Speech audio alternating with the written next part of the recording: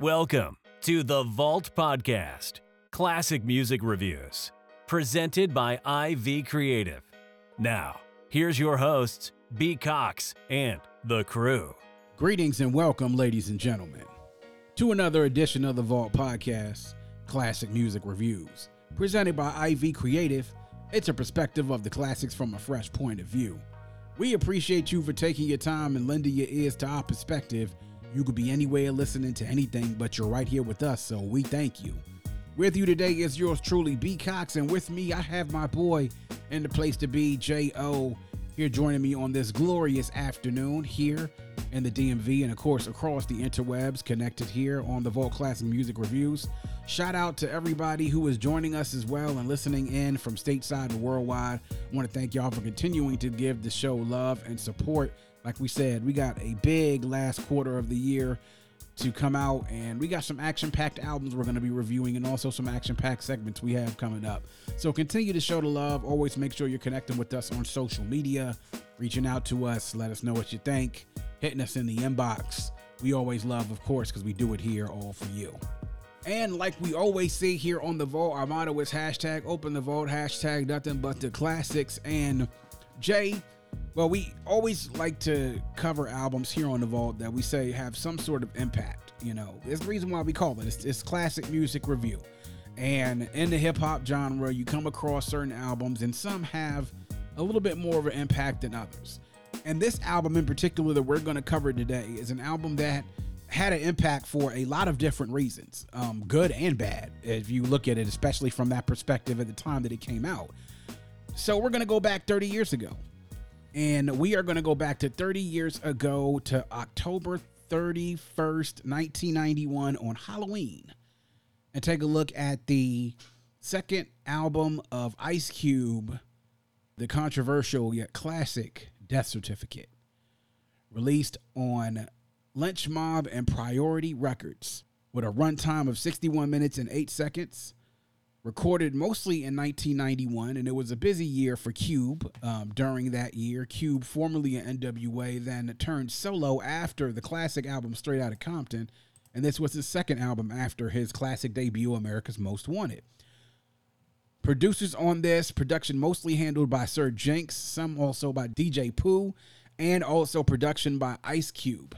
Now, this album came out in 1991, and Jay, you know, at this point, Cube was very busy after Straight Outta Compton. He left, obviously, because there were disputes about the group and about equal pay and about treatment and things of that nature. Plus, Cube was a star that even with NWA was starting to expand beyond just the reach of the group because of what he did. He was the lead rapper. He wrote for many people on the group who didn't have the writing prowess like he had. His pen game definitely was pivotal towards NWA becoming the group that it did. And he needed to be basically branch out on his own.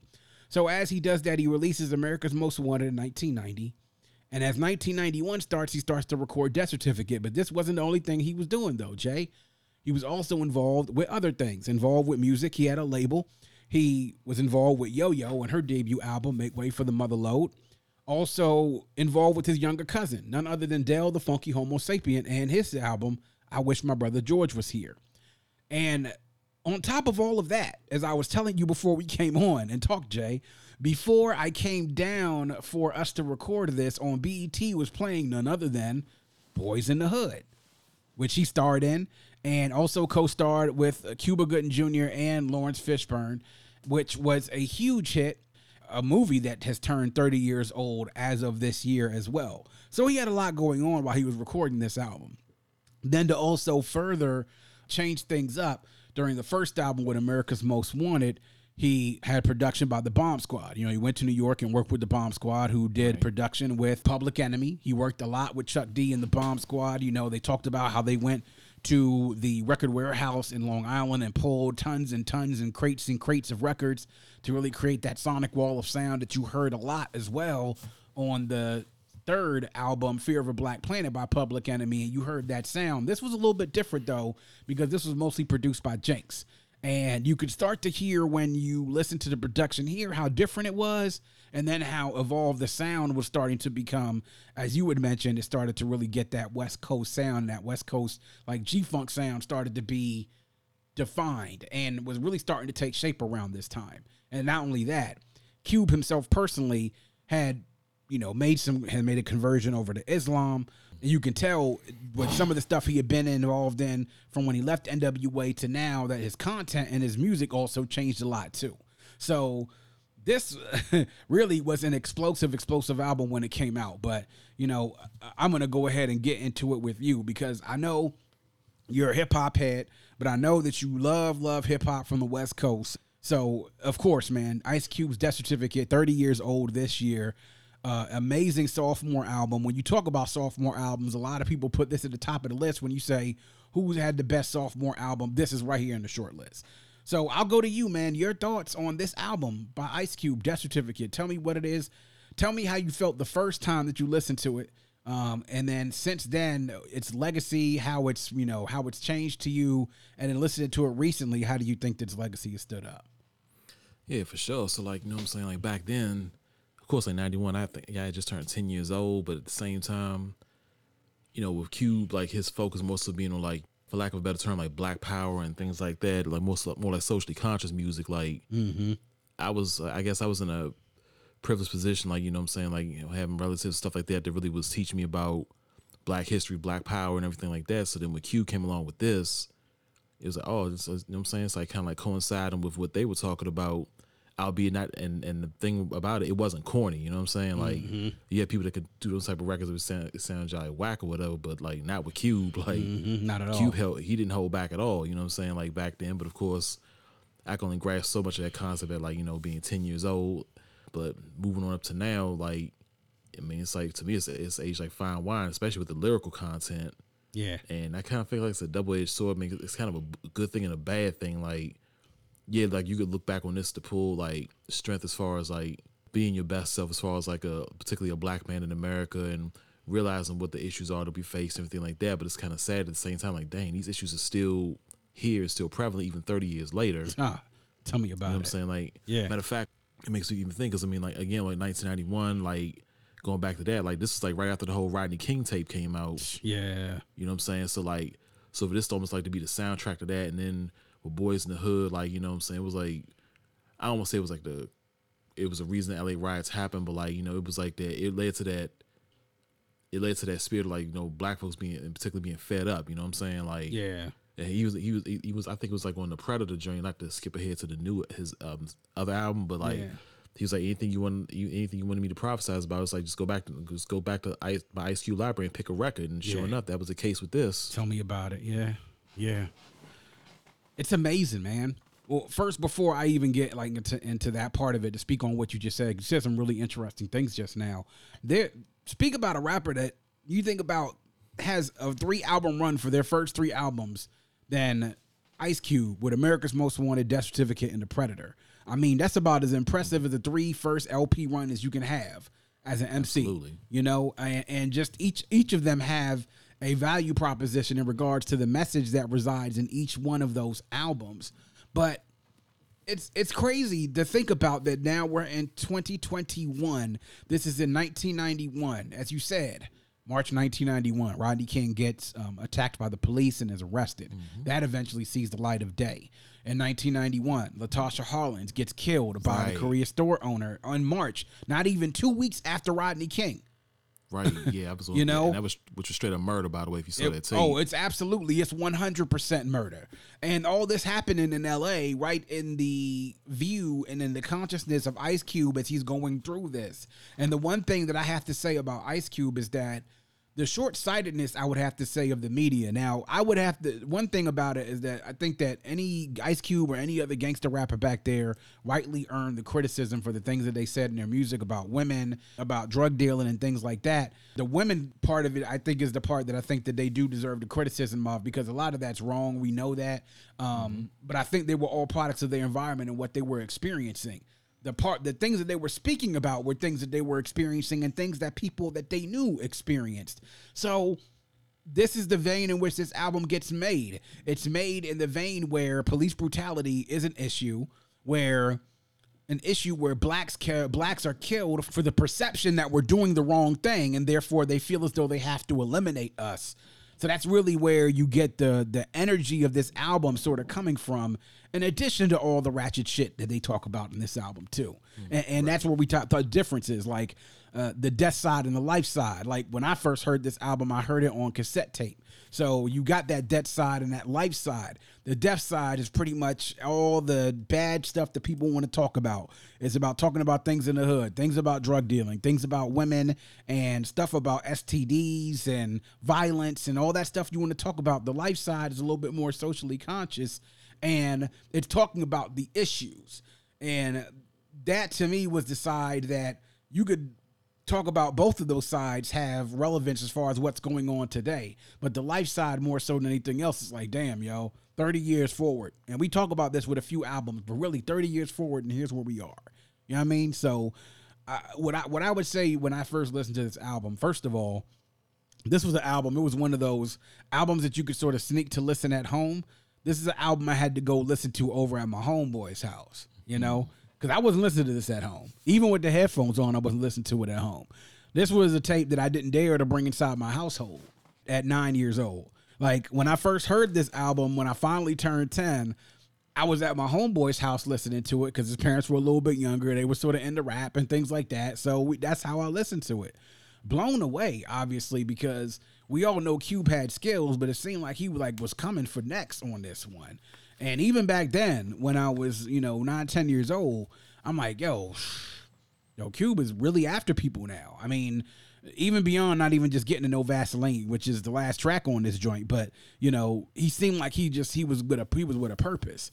I'm listening to it later. Obviously, I visited this a lot more the older that I got, and then now as a full-blown adult.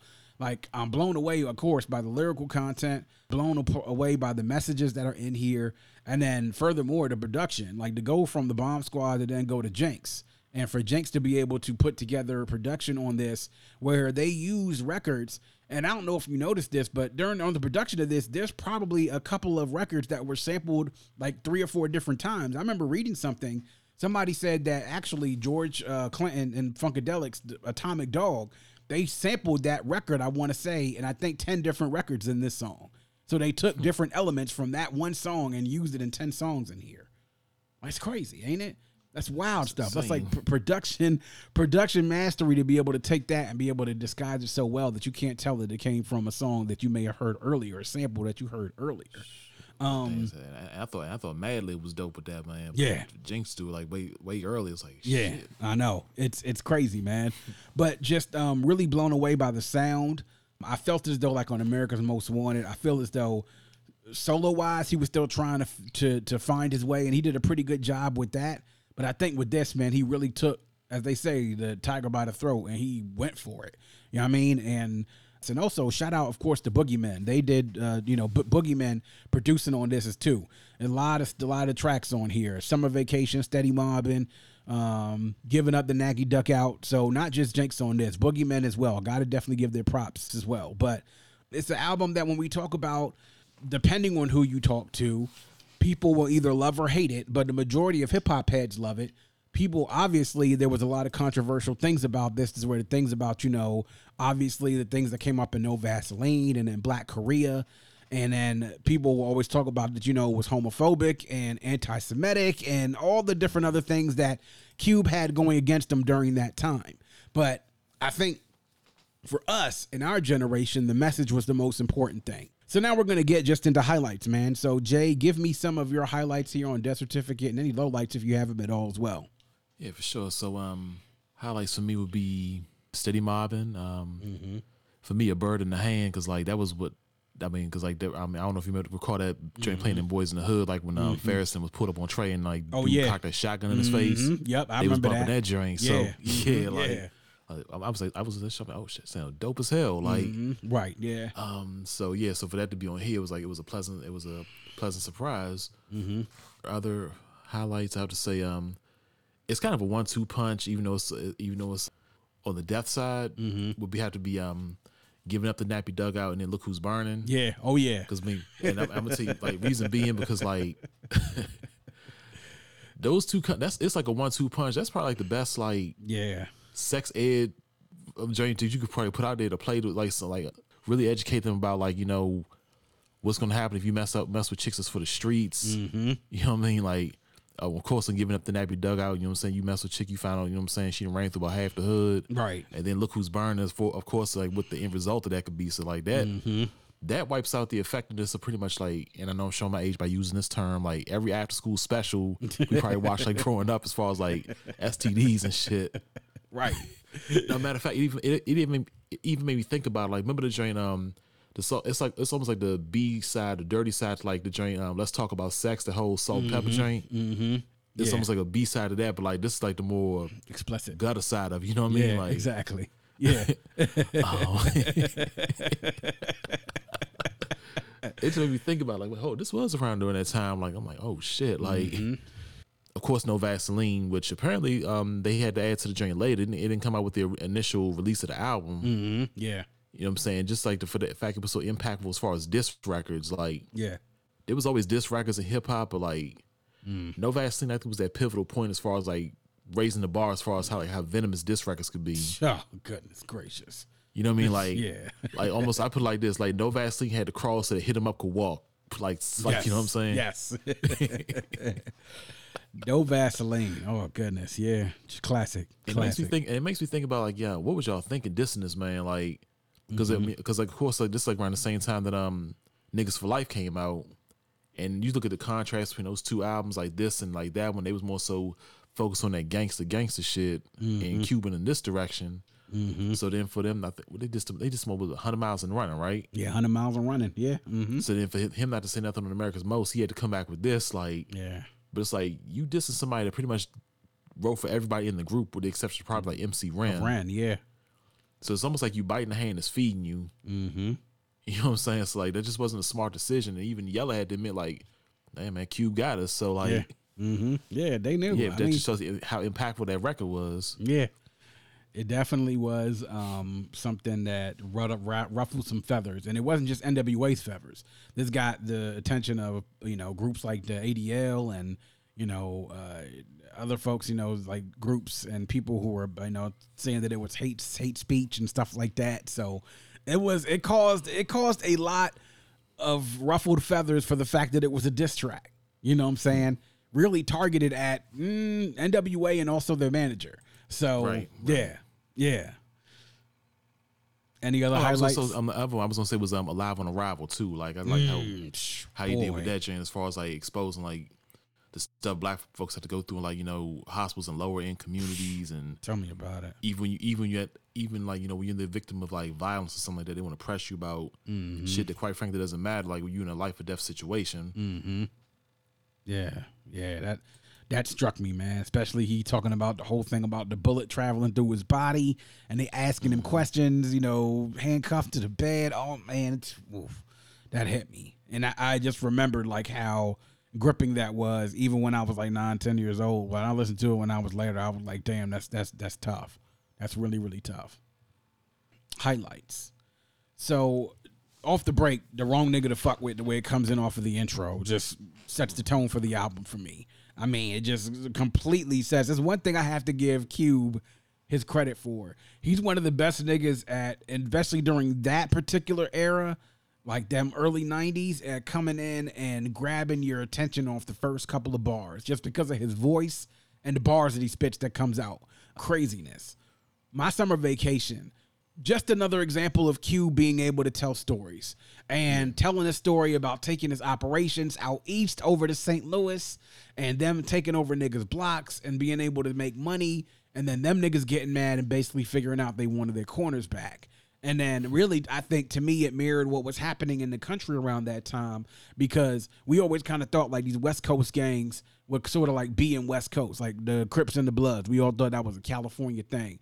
But they started expanding out, especially, I don't know, really remember, but like in the 90s, it seemed like it was starting to move further east. So when they were giving that little fake news report talking about some stuff in East St. Louis and Michigan and Oklahoma and Texas, I remember that like right around the same time that niggas started seeing Crips and Bloods like in New York and also in DC and all these other places where you wasn't expecting Crips and Bloods to be at. All these different other Crip and Blood sets popping up all over the country. So I thought it was interesting that he chose that song to where niggas were pretty much where the West Coast was starting to expand their operations east. And as they went east, the gang shit came with them. Steady Mobbin', obviously, great track, another classic Ice Cube track. Gotta agree with you there on that giving up the nappy dugout and look at who's burning. Like perfect back-to-back sort of thing to talk about, you know, little girl went to Catholic school, private school, now she's a slut, you know, this is what she's doing, you know, she's doing this or whatever whenever things happen, you know, and now you get into the look who's burning, all the things about the different type of things that happened when you fuck around in the hood, and as they say, you don't wear Jimmy hats. This is what happens, you know. And my man going into the clinic talking about he there for a physical, you know, quotation mark. He's there for a physical, and you're not there for no physical, nigga. You there to go get treated for some shit some broad gave you. Is what the fuck you getting treated for, right. You know? A bird in the hand, yeah. I mean, yeah, that's just really the comparison between working a regular job to him going to get drugs to be able to make it so that he can really eat. Just a story that a lot of kids go through, especially growing up in the hood. It's about going and making honest money versus what you can make on the street. If you can make in a day what you can make in a month, why wouldn't you do it?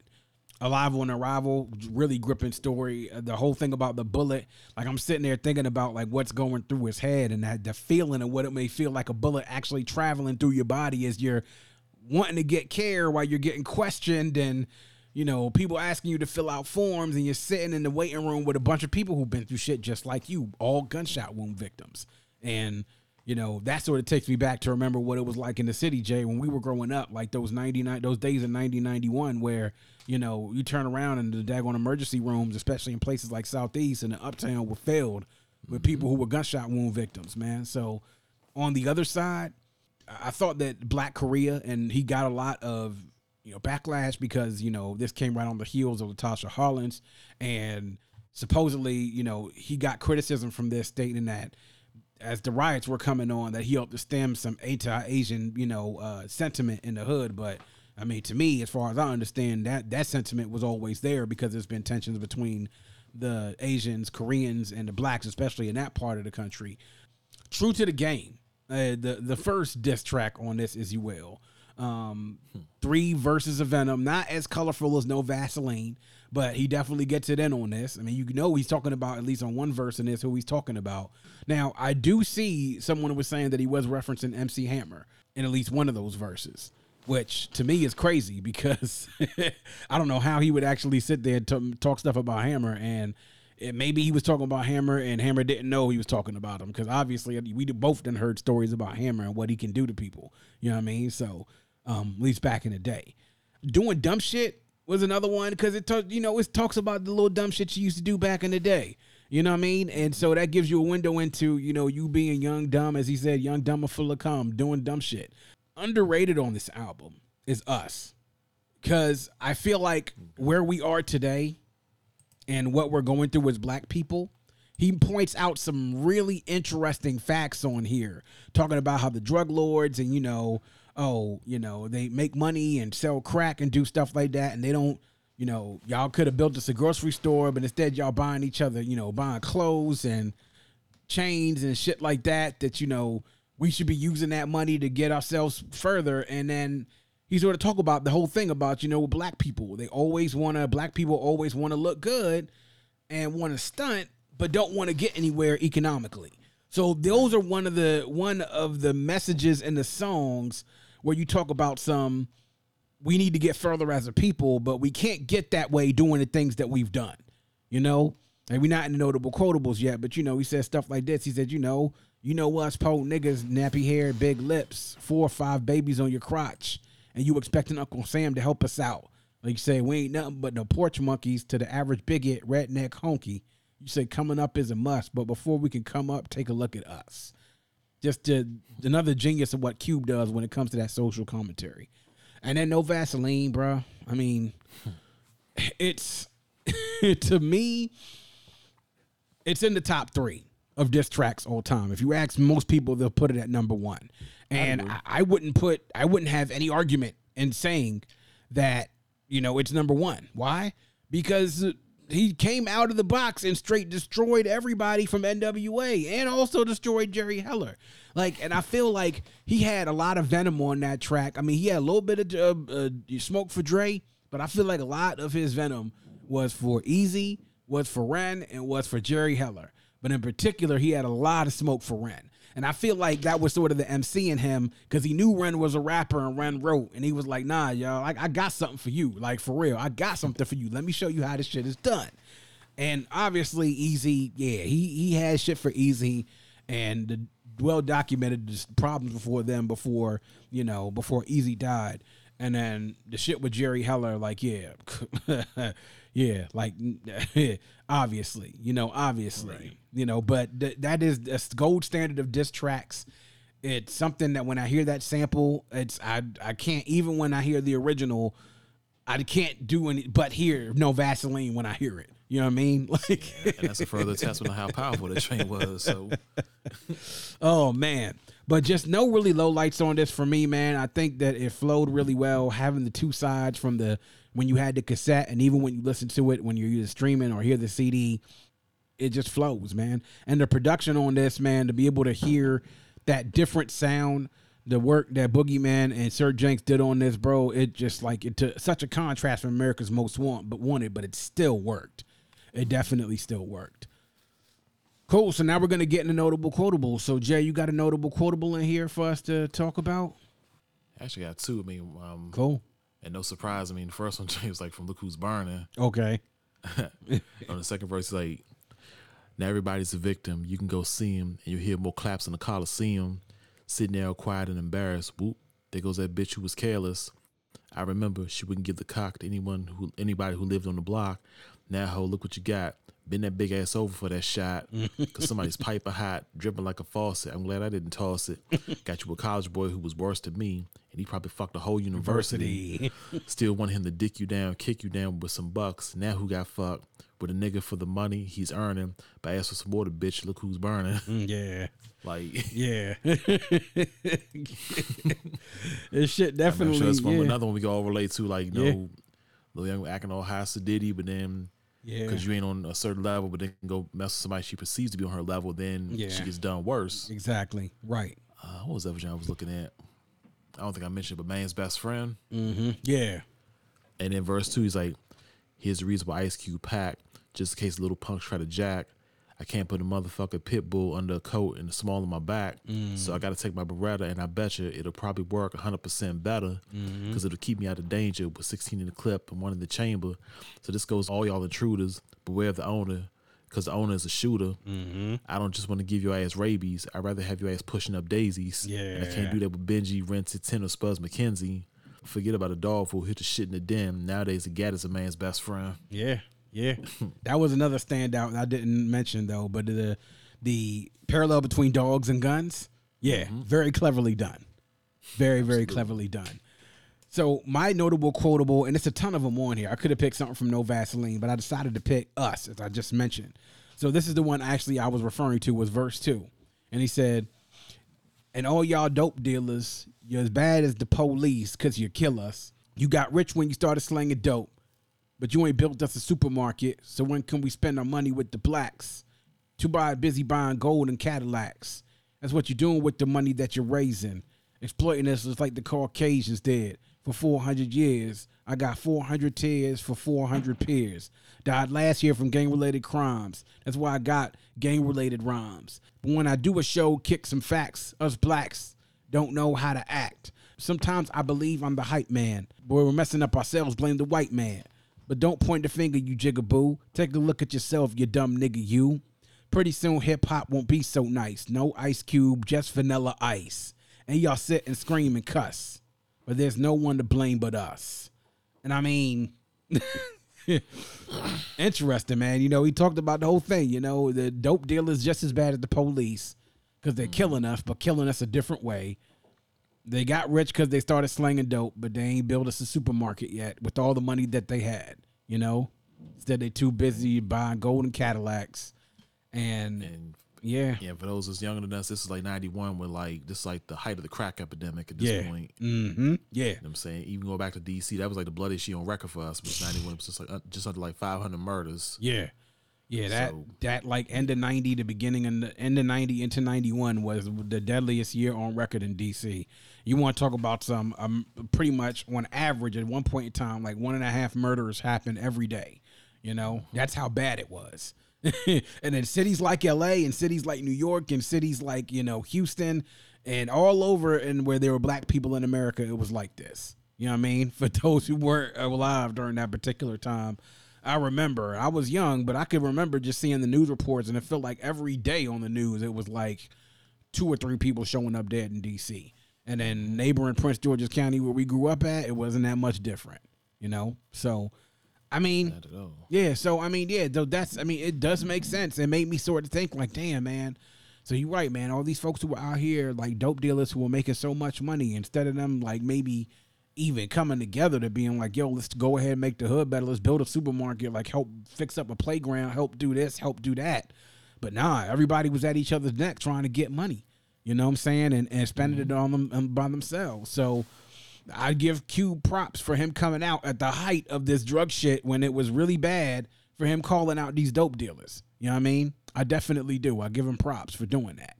So just part of the social commentary thing about Cube during this time, that everybody, it wasn't just all bitches and hoes. It was some shit that, you know, he was talking some shit on here. He definitely was. So now we're here, Jay, at the final test, the test of time to see where we are.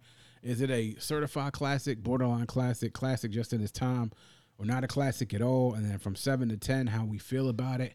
So I have a feeling what you're going to say, but what say you on what kind of classic it is and your rating and why?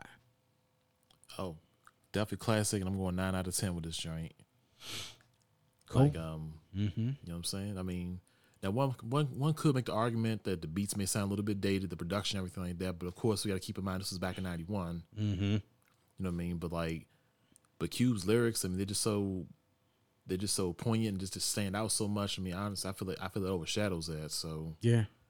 and again, it's just like a double-edged sword. I mean, it's just remarkable. It's still relevant, but still sad at the same time. Like, I mean, even the stuff that's happened in the past, 2 years, maybe with George Floyd, Ahmaud Arbery, Breonna Taylor, like, it's just still relevant. Yeah. It's It's unfortunate, but I mean, it's remarkable for him, like, to be able to call it, but at the same time, it's like I said, it's still sad, like, you know, it still could be used to this day as far as, like, you know, pumping us up to, like, wanting to make changes. Yeah. That it's sad that still something has to be changed, you know what I mean? Yeah. This is an album that, to me, when you talk about best albums of all time, and if you're putting it together the list, if it's like top 20 all time, depending on who you task, it's top 10 all time. Again, for me, certified classic, 10 out of 10, without a shadow of a doubt. This is one of the most impactful albums of our time. And by our time, I'm talking about the time when me and Jay has been alive. It's an album that has sparked controversy. It's an album that also sparked some thought-provoking, some thought-provoking times. It definitely raises the issues of the time. It speaks to an America that hasn't changed that much in 30 years. I mean, the technology has advanced. You know, the cars do different things. Our phones are like supercomputers. You know, Jay and I can record a podcast and be miles away from each other. Like, all this stuff can happen. But still, there are things in America and around the world that people deal with when it comes to injustice, as far as inequity and all these other things that are happening. And Cube was singing this 30 years ago.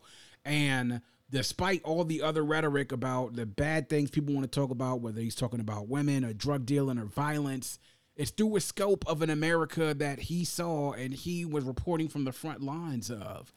It's something that when you talk about art imitating life, yeah, this is it. And its purest form from a hip hop perspective. And it's an album that when you talk about like the best of all time, a lot of people have this on their short list for the best, like in their top 20 or top 10. You know, Cube is an MC that definitely makes a lot of people's short list for top 20 or top 10 of all time. And the argument is a valid argument considering what his body of work was, especially his early body of work. So certified classic, 10 out of 10. Jay said certified classic, 9 out of 10. I definitely think that it's on the short list of some of the most important rap albums in history because of the messaging in this as well. And then, production wise, I mean, I could agree with you a little bit there, Jay, but I kind of feel like that the production fit what the times were becoming, because we talked about what West Coast production was as it was starting to gain an identity. There were producers like Dre, like DJ Quick, like Jinx, like Boogeyman, like Battle Cat, like DJ Pooh, that were starting to create what the identity would be. By the time we got into the next year after this album, the West Coast sound was almost fully defined. And it started to travel up the coast to Oakland and would sort of integrate into what the things that they were doing there. And before you knew it, the damn country was in a G-Funk haze, like from 92 probably up until about 94. So, yeah. Definitely dope times and a dope album. So there we go, boys and girls. Ice Cube Death Certificate. Make sure y'all go check it out. There's already been a 25th anniversary version that came out on vinyl and also on digitally. Make sure y'all go check out those deluxe versions. Also, please make sure you go and check out some of those articles about the 30th anniversary for that as it comes out. It's, again, man, an album that we can't state just how dope it is and how important it is as well. And that just made me think about like what you were saying. It made me think about what you were saying as far as like times change. I mean, the one good thing that's come out of the time change is like, smartphones and camera phones, things like that. Oh yeah. You know what I mean? Because like now, like all those things we said were going on back there, you can actually see it in almost real time now. Like the fact that the Rodney King thing was caught on camera was a miracle in itself. You know what I mean? Like it really showed like, look, this is what's going on. Yeah. I even said like somebody else the other day, like, can you imagine if you took like a smartphone and went back there and like recorded some of the stuff you would have seen? Yeah, ridiculous. Extremely bad shit. Extremely bad shit, because I think things were going on then and they didn't know that there was like those cops who were beating up Rodney King had no idea that somebody was like, a quarter of a mile away recording them. They had no idea that was going on. You could tell they was beating them like they didn't know they were being recorded. So like now it's like they know there's a chance they can be recorded, and but still some of them still don't give a fuck. Some still don't give a fuck. They still doing it. Exactly. Yeah, man. Good point. Very, very good point. That is one of the good things about today is that we have the ability to be able to capture things in the act as it is happening, as you said, in real time. And that is going to wrap up yet another edition of The Vault. Please make sure you are checking us out on our host on Red Circle. You can also download, stream, and subscribe to The Vault Classic Music Reviews on any one of our streaming sources, anywhere where podcasts can be found. If you go to the link tree in the bio of any one of our social media pages, you'll find our link tree there with all of our streaming sources and also all of our social media pages. Again, you can follow The Vault Classic Music Reviews on Instagram on @VaultCMR Podcast, on Twitter @Vault Classic. And on Facebook and YouTube, you can follow the Vault Classic Music Reviews podcast, like the Facebook page, subscribe to the YouTube channel, interact with us on social media. We do it here all for you.